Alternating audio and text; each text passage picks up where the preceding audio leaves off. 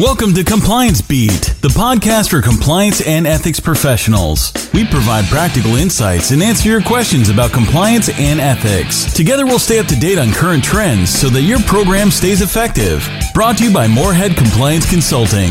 Here's your host, Eric Moorhead.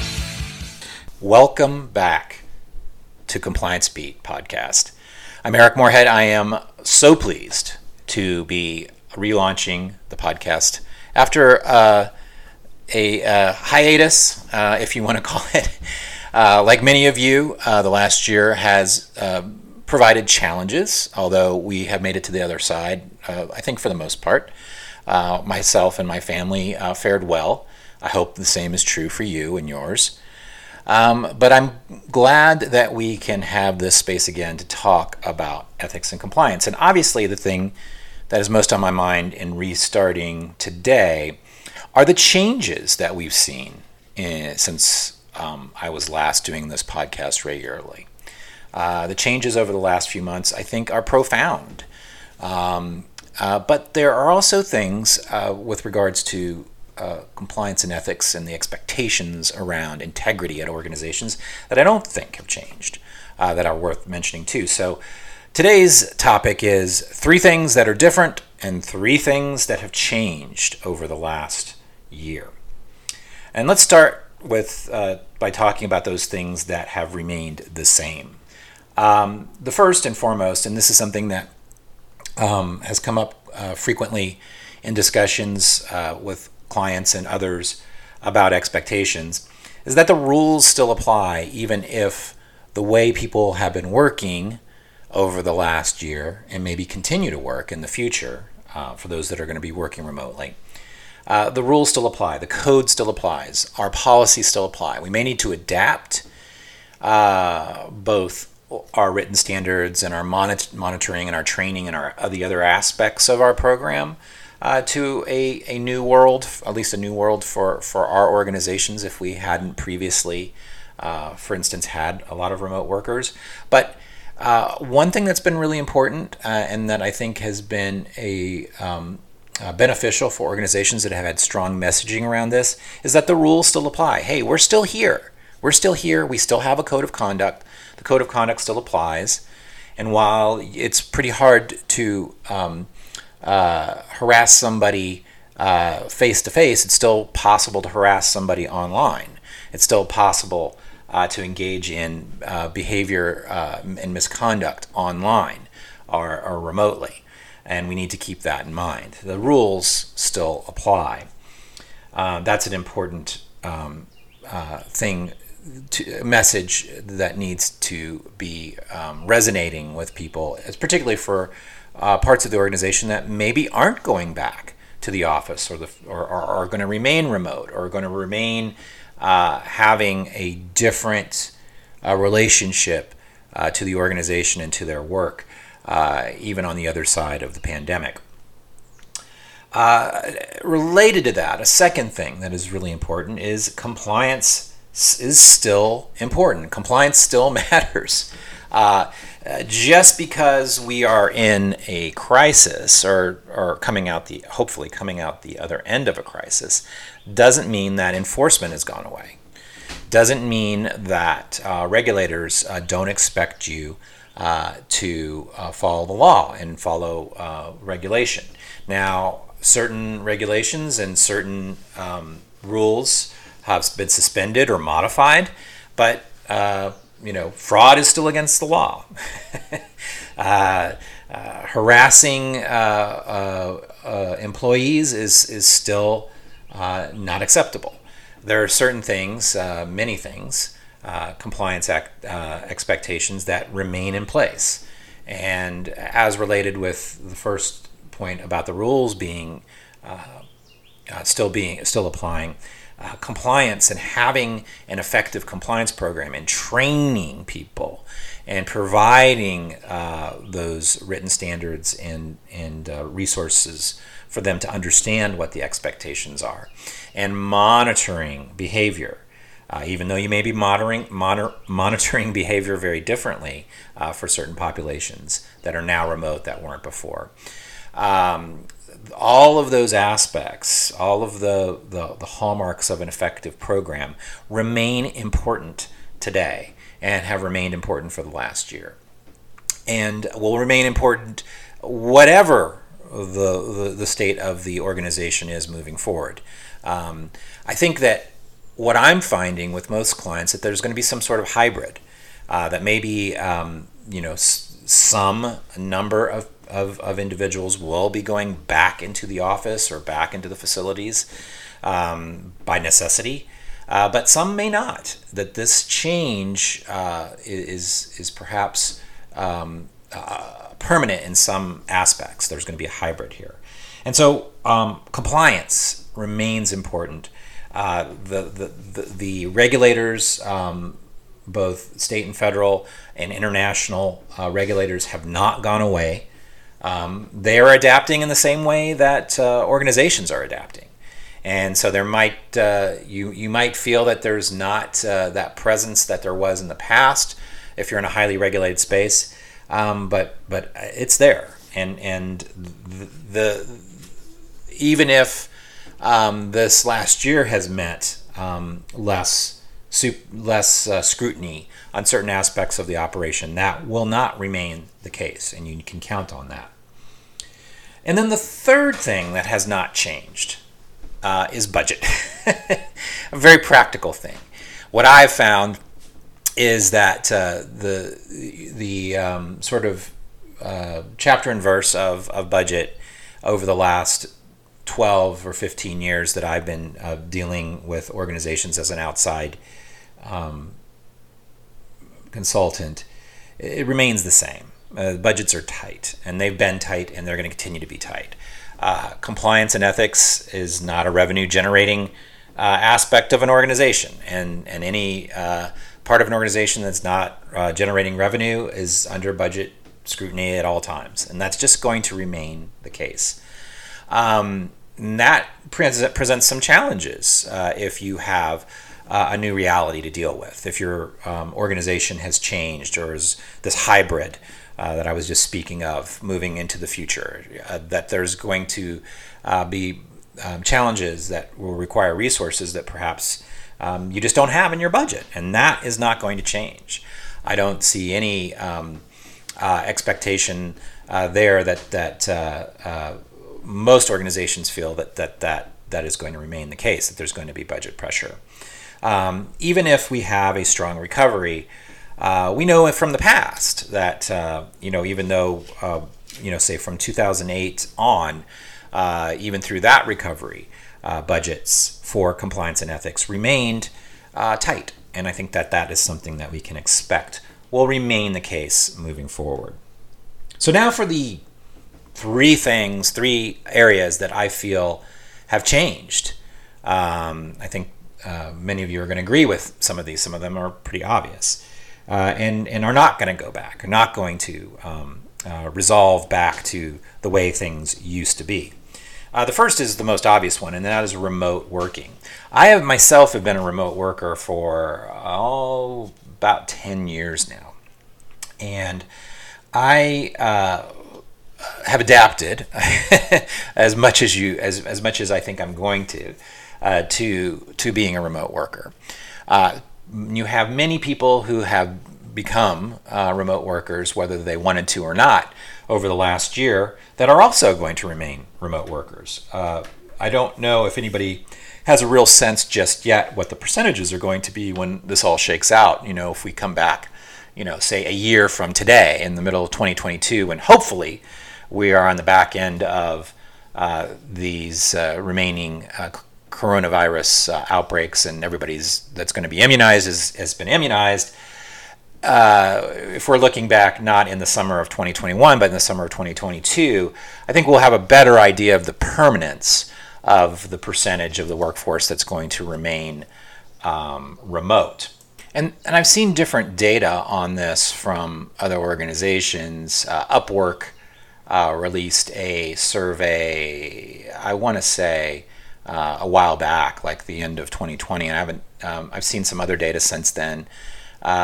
But generally speaking, I think the expectation is that the percentage of people who are going to be permanently working remote is anywhere from a 50% increase from what it used to be prior to the pandemic, which was about 10 to 12% of the working population, to maybe doubling. So we might be talking about a fifth or perhaps even a quarter of the workforce working remotely. Right now, I think that it's dwindled from the high point when it was well over 50%. I see, again, various statistics out there that it's trending around 30 to 40%, still working at least partially remotely at this point. So whatever the result is, I think that you, as a compliance professional responsible for a program at an organization where you have at least part of your workforce remote, need to expect that percentage is going to remain at least higher for most organizations than it was before, perhaps double, something like that. And you're going to be dealing with partners and subcontractors and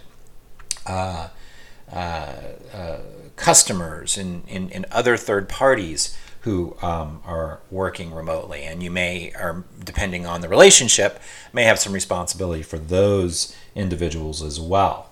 So that it is going to remain a characteristic of compliance programs from now until forever, that a much larger percentage for most organizations of their workforce is not coming back in the same way. And so you have to train, you have to communicate, you have to monitor, you have to provide resources to those individuals in a remote capacity, and provision for that, and have resources for that, understanding that is not going to go away, that this isn't a temporary situation.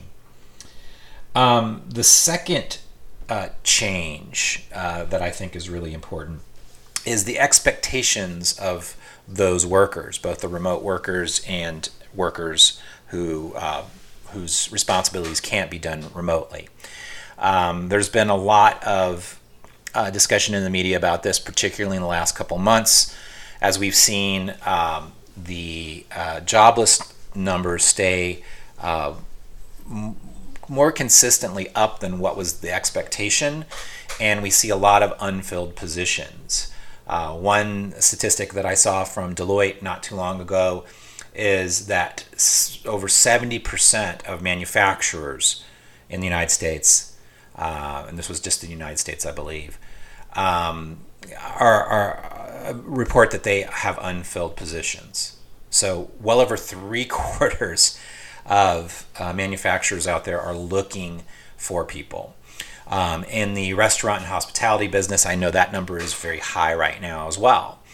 And one of the reasons that it's postulated that this is the case, and there's some data to back that up, although it's going to develop again over the next year, I think we'll have a better picture, is that the expectation of this employee pool is the expectations that they have for pay and benefits and working conditions are changing. And their expectations are higher than perhaps in the past. For example, in the hospitality industry, more and more restaurants, I've read recently in a couple of different articles, that there is a trend out there for restaurants to move away from the tipping model, so that they can offer a guaranteed wage for those wait staff and others who traditionally have been tipped employees. Organizations are having to make adjustments to attract workers, to get them in the door, to get them in these positions to start with. That's not going to change. And part of it is generational, and we've talked about this before on this podcast. And there's more social science that's been coming out in the last few years about this, is that millennials and those in now Gen Z and following behind millennials have different expectations about work and about work-life balance and about what is provided by employers than perhaps people in my generation, Gen X, and certainly in the older generation. So this has changed, and this crisis of the last year has intensified this change. It's pretty clear. Again, we don't have all the data yet, but we can see by the expectations that workers are expressing and not willing to go back and take on certain roles, that they have different expectations, and that has to be factored into compliance as well as everything else. And then a third thing that has changed, and that I've seen this over and over again with organizations, is this was a real test for your crisis plan. And I think it's fair to say that many organizations were not pleased with at least the initial response and the efficacy, if you will, of their crisis plan. This was the dry run, times 1,000, and it really tested pretty much every organization. It tested my small organization, and the crisis plan that you may or may not have had in place was tested as well. And I think that for most organizations, that crisis plan came up wanting. It was too complex. It was not nimble enough to adapt to a crisis that is probably very different from the crisis that was in. I don't want to make broad generalizations, but I think for the most part, when crisis plans were put together, say 5 years ago, they were around weather events. They were around events that were going to be severe, but perhaps localized, and that were going to have a time scale that was much shorter than a year or longer. I mean, we're not really out of this yet completely.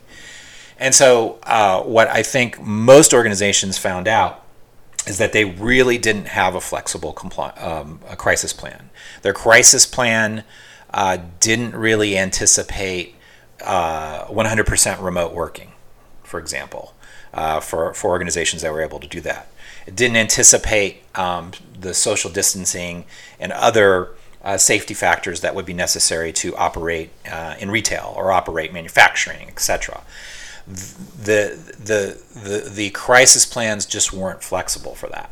And I this isn't true for all organizations, but several organizations I've spoken to over the last year basically scrapped their program and said, look, we're going to have to take a blank sheet of paper and refigure this out. And that included from the top down, from what the command and control during a crisis would be, IT and technical issues, HR, everything that goes into a crisis plan had to be rethought. And I think that is the length and disruption of this pandemic has been very significant. But I think if there's a silver lining in crisis planning, is it really caused organizations to think outside the box and be creative about what their crisis plans would be moving forward, because what they had ready to go just didn't work, or had to be modified on the fly significantly. That's not true for everybody. I know some organizations felt like they were pretty successful and nimble in getting operations back up and going, and everybody worked really hard to get that done in almost every organization.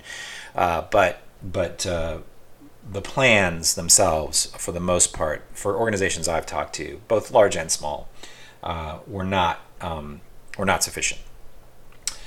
So those are three things that I think are going to remain the same, and three things we talked about, three kind of broad changes. All of these probably merit their own podcast, but as I mentioned at the top, I just wanted to talk about broadly some things we've seen. But I've got a lot of things to talk about with regards to these changes and with regards to the expectations that remain the same. Also, our friends in our regulator friends have not been quiet. There has been an update since we last spoke to some of the guidance out there, and we're going to be talking about that over the next few weeks. the expectations remain. The changes that have happened and the changes that we're still going to have to go through, we still face. But I think for the most part, I have to say, clients I've talked to have been particularly happy with the way management has handled compliance and provided compliance, the platform and resources necessary to weather this storm. That's not true 100%, obviously, but for the most part, people have made it through to this point. But we're not done, and some of these changes are permanent, and we have to adapt to that and put that in our model as we move forward. So until next time, thank you so much for joining me, and we'll be back next week with another Compliance Beat. Thanks for listening to Compliance Beat. Check out our website, compliancebeat.com. This podcast is brought to you by Moorhead Compliance Consulting. Be sure to check us out at moorheadconsulting.com.